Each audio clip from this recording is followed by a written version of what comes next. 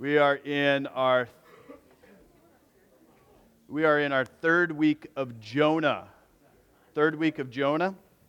And for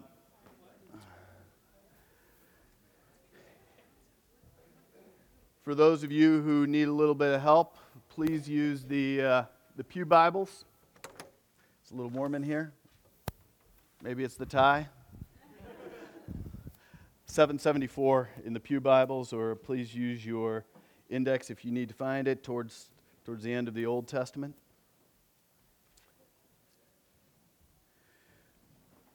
Hear these words from God's holy, inspired, and inerrant word.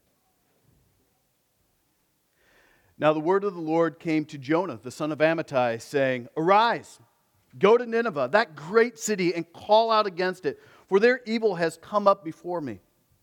But Jonah rose to flee to Tarshish from the presence of the Lord. He went down to Joppa and found a ship going to Tarshish. So he paid the fare and went on aboard to go with them to Tarshish, away from the presence of the Lord. But the Lord hurled a great wind upon the sea, and there was a mighty tempest on the sea, so that the ship threatened to break up. So the mariners were afraid, and each one cried out to his own God, and they hurled the cargo that was in the ship into the sea to lighten it for them. But Jonah had gone down into the inner part of the ship and had lain down and was fast asleep. So the captain came and said to him, "What do you mean, you sleeper? Arise, call out to your God. Perhaps the God will give a thought to us, that we may not perish." And they said to one another, "Come, let us cast lots, that we may know on whose account this evil has come upon us." So they cast lots, and the lot fell on Jonah. And they said to him, "Tell us, on whose account this evil has come upon us? What is your occupation? Where did you come from? What is your country? And of what people are you?" And he said to them, "I am a Hebrew, and I fear the Lord, the God of heaven, and who made the sea and the dry land." Then the men were exceedingly afraid and said to him, "What is this that you have done?" For they knew that he was fleeing from the presence of the Lord, because he had told them. Then he said to them, they said to him, What shall we do to you, that the sea may quiet down for us?" For the sea grew more and more tempestuous. He said to them, "Pick me up and hurl me into the sea, that the sea may quiet down for you. For I know it is because of me that this great tempest has come upon you." Nevertheless, the men rowed hard to get back to dry land, but they could not, for the sea grew even more and more tempestuous against them. Therefore they called out to the Lord, "O Lord, let us not perish for this man's life, and lay not on us innocent blood, for you, O Lord, have done as it pleased you." So they picked up Jonah and hurled him into the sea, and the sea ceased from its raging. Then the men feared the Lord exceedingly, and they offered a sacrifice to the Lord and made vows. And the Lord appointed a great fish to swallow up Jonah. And Jonah was in the belly of the fish 3 days and 3 nights. Then Jonah prayed to the Lord his God from the belly of the fish, saying, "I called out to the Lord out of my distress, and he answered me. Out of the belly of Sheol I cried, and you heard my voice. For you cast me into the deep, into the heart of the sea, and the flood surrounded me. All your waves and your billows passed over me. Then I said, I am driven away from your sight, yet I shall look at your holy temple. The waters closed in over me to take my life. The deep surrounded me. Weeds wrapped around my head. At the roots of the mountains I went down to the land, whose bars closed upon me forever. Yet you brought up my life from the pit, O Lord my God. When my life was fainting away, I remembered the Lord, and my prayer came to you into your holy temple. Those who pay regard to vain idols forsake their hope of steadfast love. But I, with the voice of thanksgiving, will sacrifice to you. What I have vowed, I will pay. Salvation belongs to the Lord. The Lord spoke to the fish, and it vomited Jonah out on the dry land. Then the word of the Lord came to Jonah the second time, saying, "Arise and go to Nineveh, the great city, and call out against it the message that I tell you." So Jonah arose and went to Nineveh, according to the word of the Lord. Now Nineveh was an exceedingly great city, 3 days' journey in breadth. Jonah began to go into the city, going a day's journey, and he called out, "Yet 40 days, and Nineveh will be overthrown." And the people of Nineveh believed God. They called for a fast and put on sackcloth, from the greatest of them to the least of them. The word reached the king of Nineveh, and he arose from his throne, removed his robe, covered himself with sackcloth, and sat in ashes. He issued a proclamation and published through Nineveh, "By the decree of the king and his nobles, let neither man nor beast, herd nor flock taste anything. Let them not feed or drink water, but let man and beast be covered with sackcloth, and let them call out mightily to God. Let everyone turn from his evil way and from the violence that is in his hands. Who knows? God may turn and relent and turn from his fierce anger, so that we may not perish." When God saw what they did, how they turned from their evil way, God relented of the disaster that he had said he would do to them, and he did not do it. But it displeased Jonah exceedingly, and he was angry. And he prayed to the Lord and said, "O Lord, is this not what I said when I was yet in my country? That is why I made haste to flee to Tarshish. For I knew that you are a gracious God and merciful, slow to anger and abounding in steadfast love, and relenting from disaster. Therefore now, O Lord, please take my life from me. For I know it is better for me to die than to live." And the Lord said, "Do you do well to be angry?" And Jonah went out of the city and sat to the east of the city and made a booth for himself there. He sat under it in the shade till he should see what would become of the city. Now the Lord appointed a plant and made it come up over Jonah, that it might be shade over his head, to save him from his discomfort. So Jonah was exceedingly glad because of the plant. But when dawn came up the next day, God appointed a worm that attacked the plant, so that it withered. When the sun arose, God appointed a scorching east wind. And when the sun beat down on the head of Jonah, so that he was faint, and he asked that he might die, and said, "It would be better for me to die than to live." But God said to Jonah, "Do you do well to be angry for the plant?" And he said, "Yes, I do well to be angry enough to die." And the Lord said, "You pity the plant for which you did not labor, nor did you make it grow, which came into being in a night and perished in a night. Should I not pity Nineveh, that great city in which there are more than 120,000 persons who do not know their left hand from their right hand from their left, and also much cattle?" This is the word of the Lord. I love reading this week after week for the past 3 weeks, getting you to hear the story over and over and over again. And hopefully, as we're reading it over and over again, you're picking up little phrases and you're looking at Jonah's character and you're seeing what is all going on. And maybe, even though there are VeggieTale movies out there, maybe you've heard it in Sunday school 101 times and you feel so familiar, each time it's read, you're going, "Oh my goodness, I did not pick up on that." I'm seeing something about God's character. I'm seeing something about this guy Jonah and his anger and his issues that are constantly going on. And if you remember, for the past few weeks, we've been talking about how every year during the time of Yom Kippur, the Day of Atonement, this whole book would be read just like we've done. And at the end, people corporately would confess out loud, "We are Jonah. We are Jonah." And the truth is, we are too. It's not just true of those people of Israel. You, me, us collectively, the Church of Jesus Christ. In some way, we are Jonah. And this morning, I want us to look carefully here. We're going to be focusing on verses 4 through 17. That is going to be our focus this morning. And I want to point out two big themes this morning.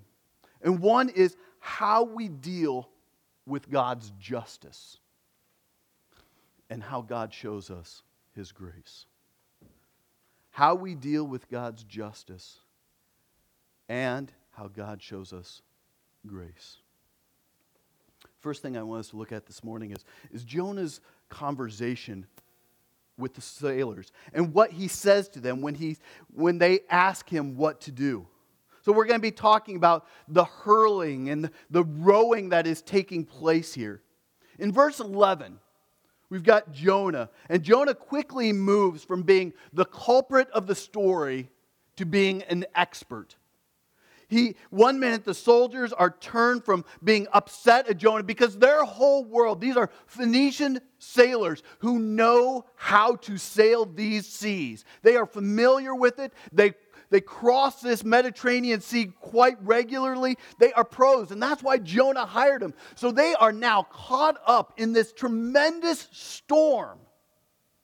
He's been sleeping down the belly of this ship, and they had to awaken him. And he moves from being the culprit, the problem, to being the expert. They're upset with him. And the next minute, they are left with no other option but to turn to him for help. Because God is hurling this storm, and He is not relenting. Did you pick it up? How often we got that God is hurling this storm, and it's becoming more and more and more tempestuous. Time and again, it's becoming even more churning, and it's getting uglier. And the fear in their heart is getting greater. As I reread this story time and time again over this week, one of the dangers that I quickly can fall into in working with the Bible and really dissecting it and analyzing it, what's in there, is that you can miss the full energy and the full emotion of this whole story. This is meant to be a narrative. A story that you can tell your children at bedtime, and their eyes should get bigger and bigger as to what is going on. I mean, in the middle of this violent storm, the wind is howling, the rain is plummeting down hard on the deck, the ship is rocking back and forth, it's hard to keep your foothold on this deck. That is what is going on in all this. It wasn't just a little storm where it's like, oh, getting a little seasick. No, it was diving up and down. The storm was just absolutely crazy. And it's not like they took the time to sit down, have a cup of tea or a beer on the deck of the ship and have a theological discussion about what is going on. This was an intense moment. So when verse 12 comes to you, you've got to imagine it. Jonah is on the deck of the ship, and he is shouting at the top of his lungs. He is saying, hurl me into the sea. There is wind that is blowing back and forth.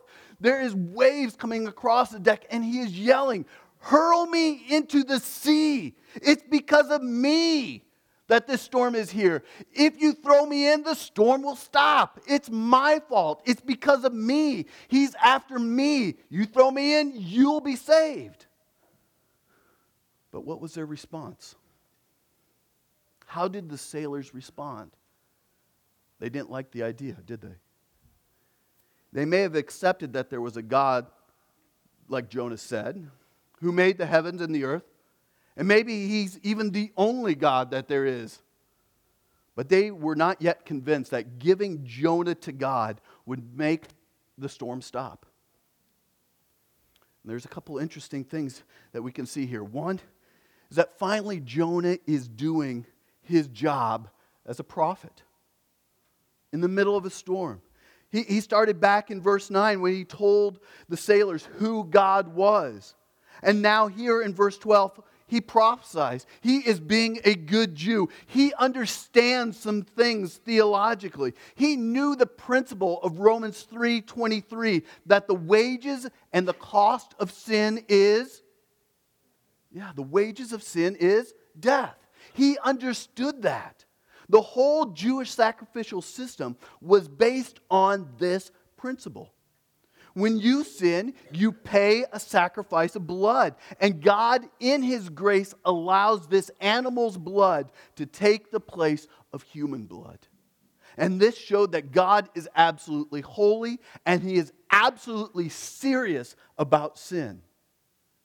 And Jonah here actually acts like a prophet for the first time in this book. He tells them the truth. He tells it like it is. He predicts the future. You sacrifice me, this storm will subside. It will stop. We'll talk about Jonah a little bit more, but let's zone in on these sailors here. Rather than responding, listening, believing, and following Jonah's words, they resist, right? Check out verse 13. Nevertheless, the men rowed hard to get back to dry land. Wouldn't you? Okay, I get it. You got this God and He's angry at you. Let's get back to shore. We'll refund you all your money, but let's get back to shore. But they could not, for the sea grew more and more tempestuous against them. Their rowing was no match at all for God's mighty hurling. No match. And this is the second thing I think is interesting about the scene, the sailors' response to the prophet. It's a picture of so many of us in what is actually happening to you and me spiritually. Many of us, whether we want to admit it or not, are like the sailors.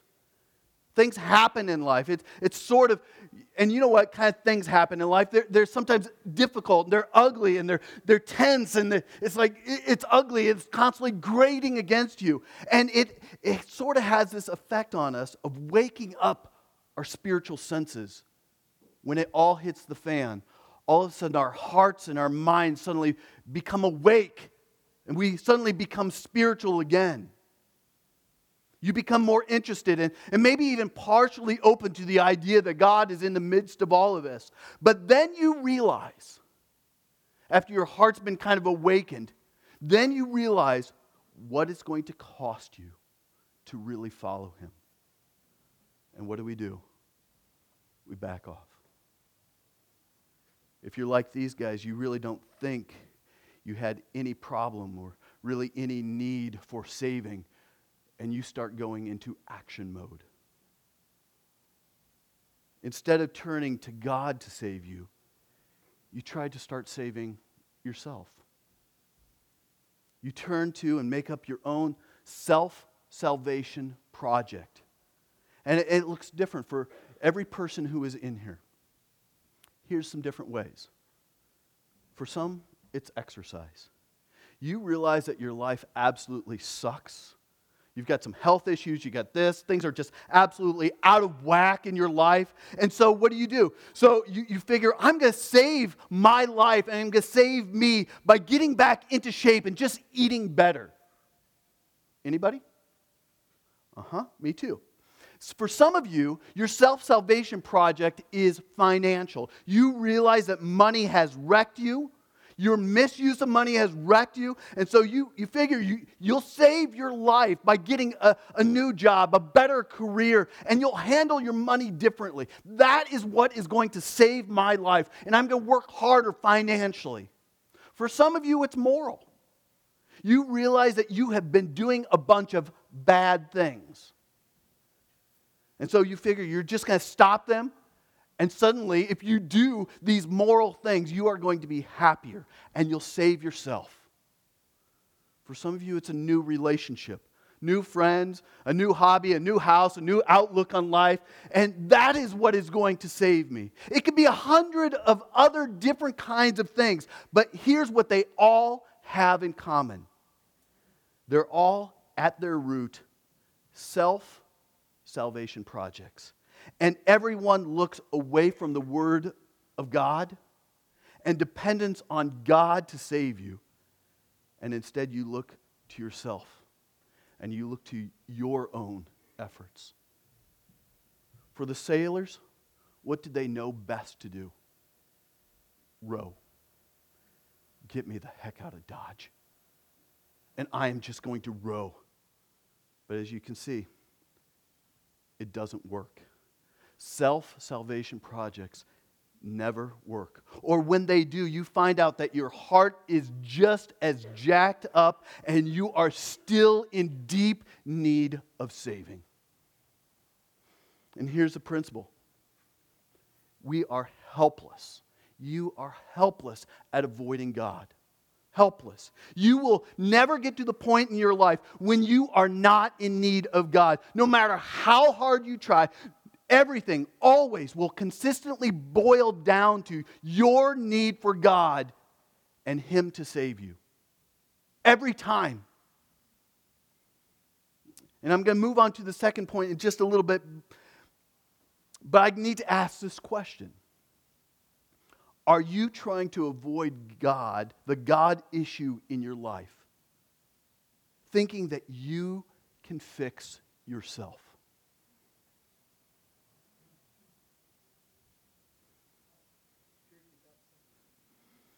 Are you trying to avoid the God issue in your life, thinking that you can just fix yourself? Think about this past week, when it hit the fan. When times became difficult, where did you turn? Was it your self-salvation project? Or did you turn to the living God who alone is able to rescue you? And let me just tell you, you cannot fix yourself. What you need to, and this is going to sound odd, what you need to do is actually hurl yourself into the sea and trust God to save you. In the moment, it is going to look like absolute stupidity. The beautiful thing of Scripture is we have this view that we can stand over and look at how this story ends. And we can look at Jonah going, you're an idiot. If you would have just followed God, or I know how the story ends. Jonah, just jump over. Get into the sea. Maybe you need to just hurl yourself into the sea and trust God to save you. So the second point is the condition and the confession. Just honestly admitting to God. And we've got two conditions and we got two confessions here. We've basically just talked about the sailor's condition. Now let's talk about Jonah before we go on to the sailor's confession. So Jonah is a marked man.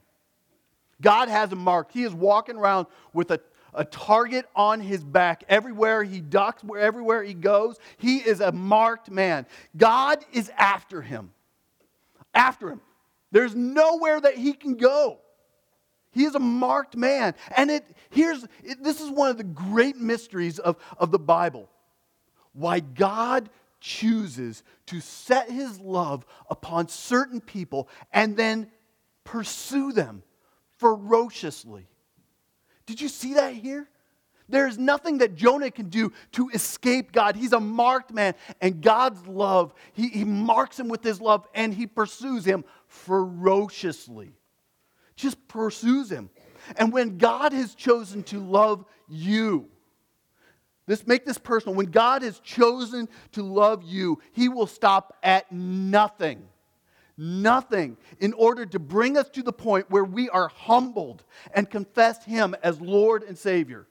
And entrust ourselves totally to Him. Even if it means churning up the whole sea to get it done. God will stop at nothing to accomplish His mission in having you submit to His will and His mercy. And Jonah here knows his condition, doesn't he? There's no question. He told the sailors back in verse 10 that he is fleeing from the presence of the Lord. It's why verse 12 is just absolutely huge. Now, some people have debated that Jonah is just being selfish here and trying just to get away from God again. But I don't think so.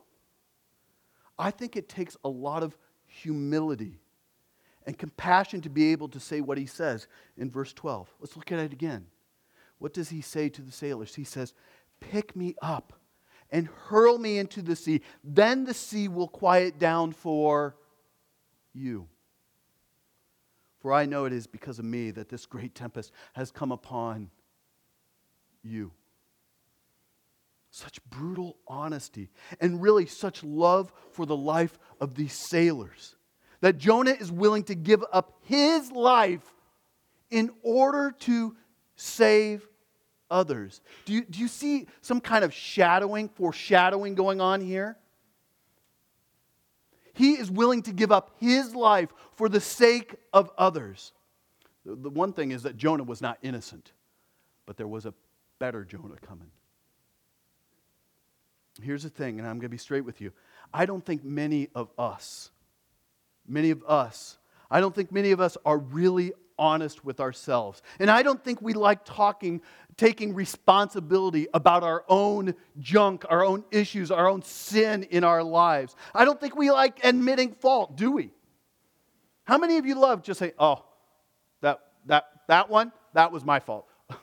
Hold on, I got more. That was my fault. Really? That one was my... Hold on, I'm not done yet. That was my fault too. That one right there, oh, shoot, there's another one. That was my fault. None of us love just standing in line and say, that was me. That one was really ugly. That was my fault. Oh, hold on a second. I got an uglier one. And it created a total family disaster. This one created total addiction issues. This one created total dissension. This one created total anger. Wait, I got a better one. None of us love doing this. I think we like to think ourselves better than we actually are. Right? I think we like to blame situations. I think we like to blame other people. And I think we like to blame God for our mistakes. And when Jonah says, I know this is because of me, those are heavy words. Those are big words to say, it's my fault. It's me. I'm the one who has totally messed this situation up. To truly confess sin and to truly repent.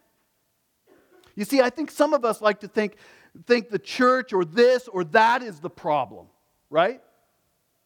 We quickly do the blame game, kind of like Adam and Eve in Genesis. They quickly, God says, where are you? Oh, hey, hold on a second, God. It was her. And what does Eve do? She quickly goes, hold on a second. It was him, that snake. And we quickly do the blame game. That's the problem. And if we just get that fixed, we would be so much better. But none of those things are really the issue. It's you. You're the issue. It's me. I'm the issue. And some of you think you know all the right stuff.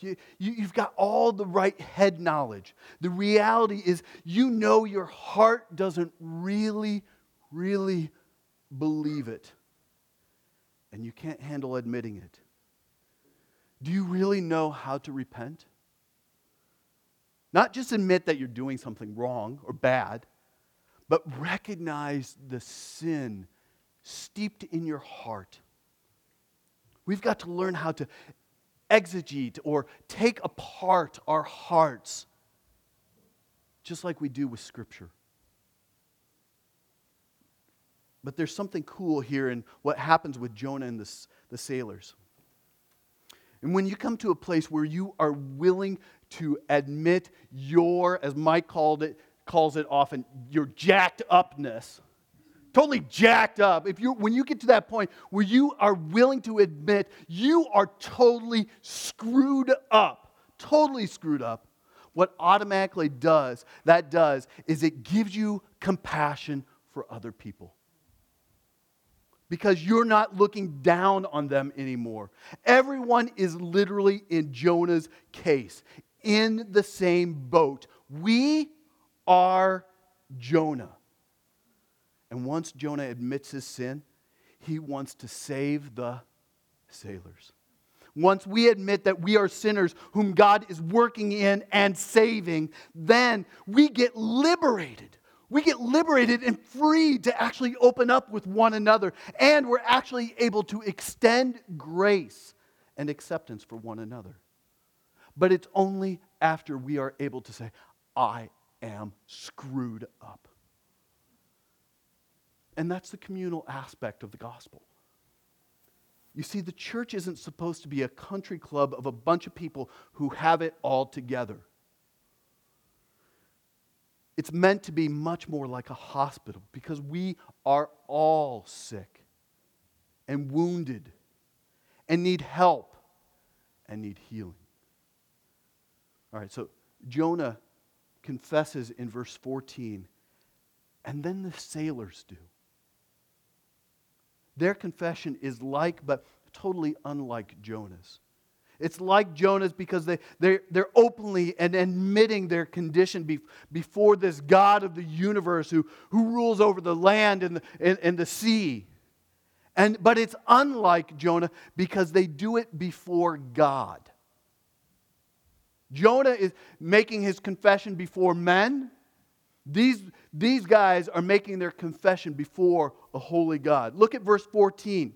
Therefore they called out to the Lord. What do you notice about the Lord? It's all capitalized, right? They called out to the Lord, "O Lord, let us not perish for this man's life, and lay not on us innocent blood. For you, O Lord, have done as it pleased you." This is big. They call God by His self-given name. Whenever you see this in the Old Testament, Lord capitalized, it is God's self-given name, Yahweh. Yahweh, which we read in all caps. This is big because they are acknowledging God as the true God and calling on His name for the first time. Their confession here is a conversion.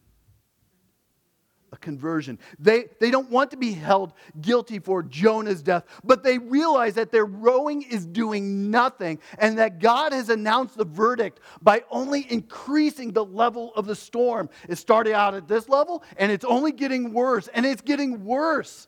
Jonah is guilty, and what God wants and what is going to please God is hurling Jonah overboard. I'll say this and then we're going to move on to the next text. It may be very well that some of you here this morning have really never called on the name of the Lord, or at least for a long time. You may use God's name, you may sing about Him, you may talk about Him, you may even call yourself a Christian or a follower of God, but you never really, and I mean really from the depths of your soul say, "You are my God, and I trust you." Acts 2:21 says, "Everyone who calls on the name of the Lord will be saved." Some of you need to call on the name of the Lord God today. And may God grant you that grace to call on Him. Really call on Him. But let's move on and look at how God grants grace and mercy. Grace, I love this section. Grace and mercy to both Jonah and the sailors, and then what it means for us corporately. First, we see God granting grace by saving these random pagan sailors who really knew nothing about God until this whole Jonah and this whole storm ordeal took place. They knew nothing about the God of this universe. The storm is really for them a blessing in disguise. It's a blessing. In verse 15, what a moment that must have been when they picked up Jonah. Could you see it? It was kind of like, all right, I got his legs, you got his arms, and they're going to do what? Are you ready for this? Count of 3. And the whole time the ship is going back and forth because the storm is still going hard. And they hurled him into the sea, and the sea ceased from its raging. The text here gives the impression that the ceasing is almost immediate. Jonah hits the water and could you imagine? You are just, sometimes we read this with our Western eyes. Oh, I'm really familiar with this story. But they're doing this. The storm is going back forth, and they throw him, and they watch him and go, I hope we're doing the right thing. And also, everything stops. The storm, the sky's clear, the wind stops, the water stills, and they're going, literally, oh my God. literally. The repeated and contrasting use of the word hurl is not unintentional. They hurl Jonah overboard, and God quits hurling the storm, and they're saved. Their reaction is recorded in verse 16. Then the men feared the Lord exceedingly. Back in verse 10, they were exceedingly afraid. They were filling their shorts at that moment back then. And now, they fear exceedingly. There's a shift because earlier their fear is a fear of terror. And they think they might die. Now, it is a fear of awe, of reverence, of respect and honor. These men here, the sailors, are just simply stunned. The sea is like calm, like a glassy lake. And can you imagine what it is like? What would you think in that absolute moment? What would be your reaction? And the sailors realize in that moment that it is God who grants life and grants death.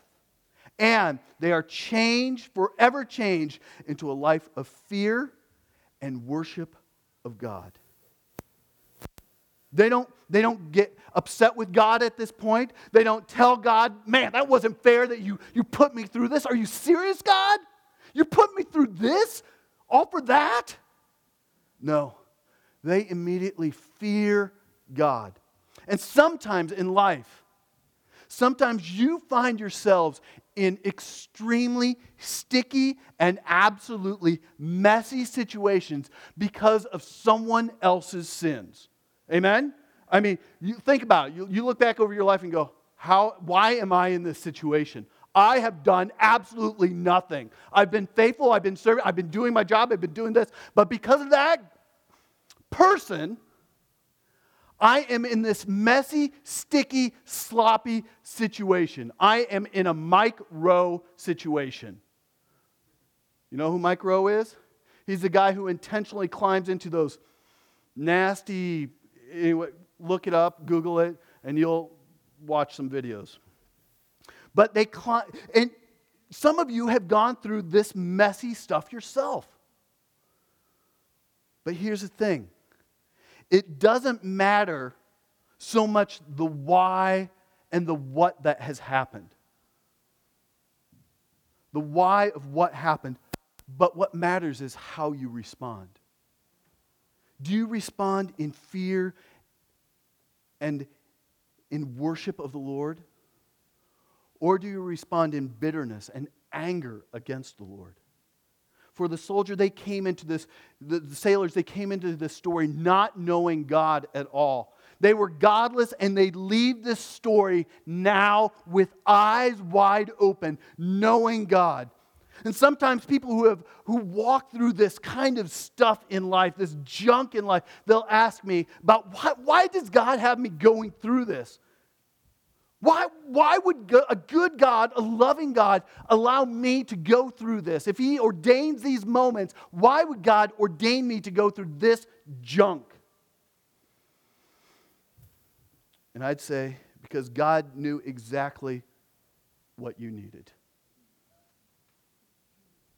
And there's probably no other way for you to learn because of how you are uniquely wired to learn and experience life. If you didn't go through what you did, you would probably never truly have the same sense of God's love and grace in you. It's necessary. So do we lift up our hands and say, I worship you in the storm? Or do we shake our fist and say, why?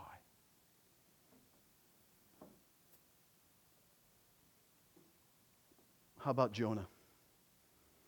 Where is he in all of this? Pretty much if I was in Jonah's shoes, I'd pretty much feel like I have lost my God. In verse 12, he's the one who tells the men to throw him out. He figures he's done. This is the end. It's time to pay the piper. I ran. Time to pay the consequences, right? I can imagine him feeling absolutely useless. There's no more use for me. I've screwed this up. I've lost my status. I've lost my position of being in favor with God in His service as a prophet. God probably doesn't love me or care for me anymore.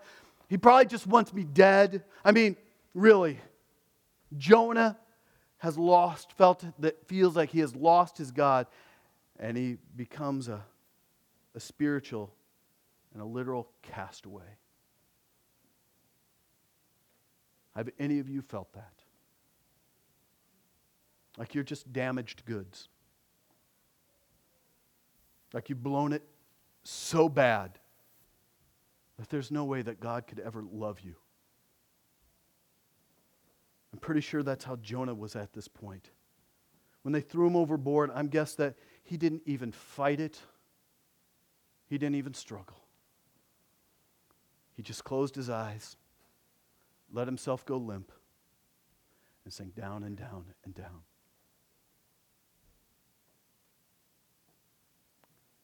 Then God commands a fish to save this godless prophet. Verse 17, it says, the Lord appointed a great fish to swallow up Jonah. And Jonah was in the belly of the whale for 3 days and 3 nights. At this point, this is where many people start dismissing the whole story and say, fairy tale. Oh, this is just a fable. This is just crazy stuff. And we've already talked about miracles, and when we started the book, and so I'm not going to go into that all again. Basically, if there is a God, then He can do miracles because He's the one who made the rules of nature and reserves the right as God to break them. But the real miracle here is not the fish. It's not the fish. It's this little word at the beginning of verse 17, appointed. Did you see it? The word is manna. In the Hebrew, which is in its form, it means to prepare, to appoint, ordain, or determine. That's the crazy thing here, because what the Bible is alluding to here is that this was God's plan all along, to have Jonah thrown overboard. And when he's thrown over, God had his fish ready to snatch him up. All of God's creation is at His command, and God commanded that fish to be there at that boat ahead of time. And just at the right moment, I want you to imagine this, at that right moment, as Jonah is sinking into the sea, God says, okay, now. And has the fish swallow him whole. The fish is a huge surprise in this story, isn't it? You don't see it coming if you really read it with fresh eyes. You don't see it coming. It creates an automatic wow factor. It's an amazing statement both of God's greatness and it's a statement of God's amazing grace. God got a fish to save Jonah. It doesn't matter what Jonah has done, but God had determined all along, not just to kill Jonah, to obliterate him, but to bring Jonah to a place where he was experiencing God's saving power. Earlier, I said that some of you need to hurl yourself into the sea, right? Just hurl yourself. And that's because some of you need to just be swallowed whole. Some of you need to experience God's saving power. Some of you have never really seen what God can do in your life. Because you're caught up in your self-salvation projects or caught in this pit of depression and sleeping in the belly of this ship. And you've just been caught up in that. You've got to remember that God is a redeemer. And He is a restorer. And He can take the most messed up, jacked up person, the most ugly situation, and turn it for good. And when you surrender all your life to God and allow yourself to sink into His mercy, oh, the wonders that God can do. If today, doesn't matter what degree, if today you feel like an undeserving castaway, then know the reason God put this book in the Bible is for you. So that you might know the extent of His mercy and His grace. God appointed this great fish for Jonah, and God appointed you to be with him. So what's the result? It doesn't end with just a fish, right? The result here for both the sailors and for Jonah is worship. This is what happens when we truly experience God's saving grace.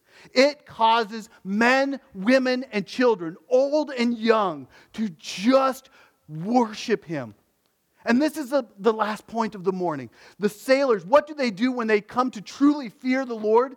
They basically have a worship service. They offer sacrifice, they make vows. Basically, they start praying and singing and giving their stuff and their money.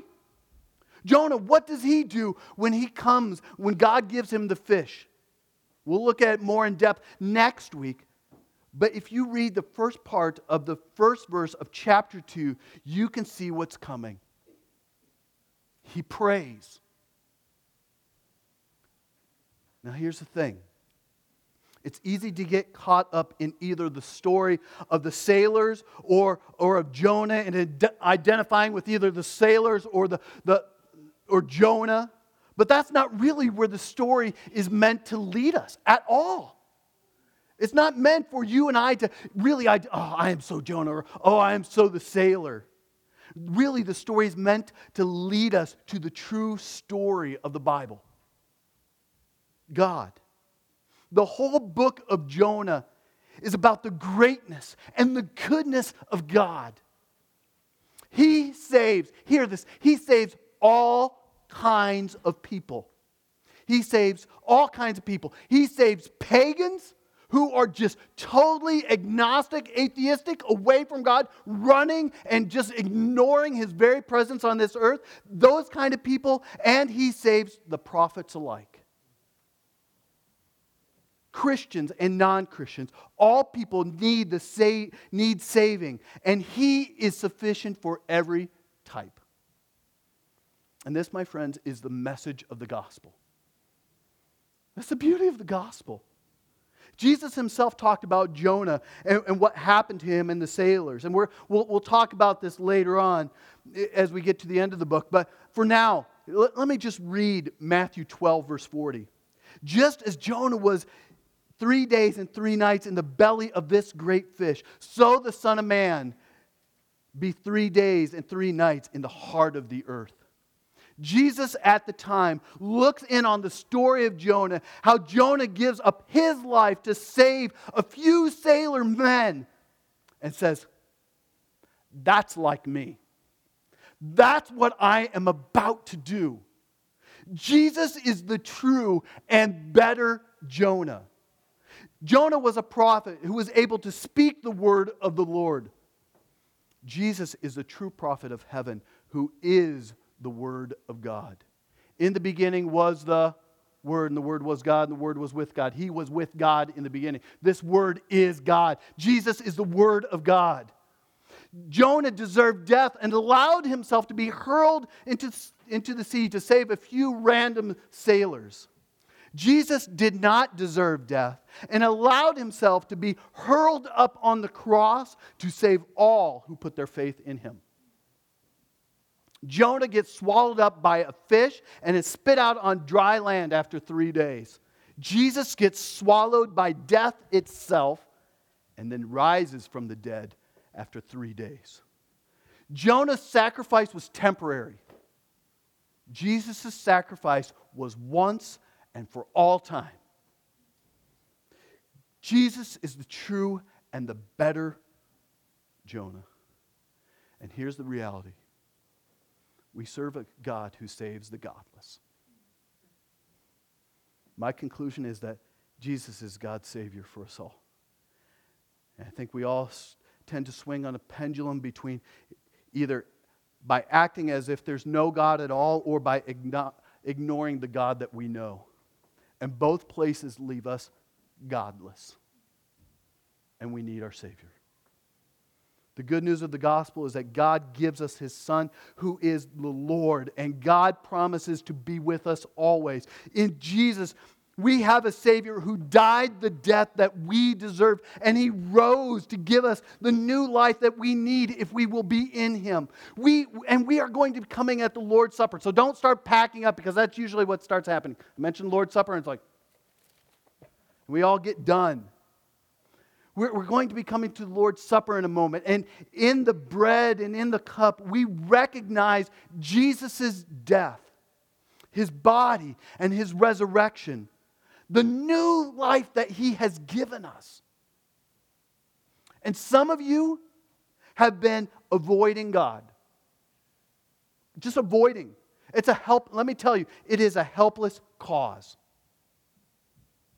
Helpless. You're rowing against the storm.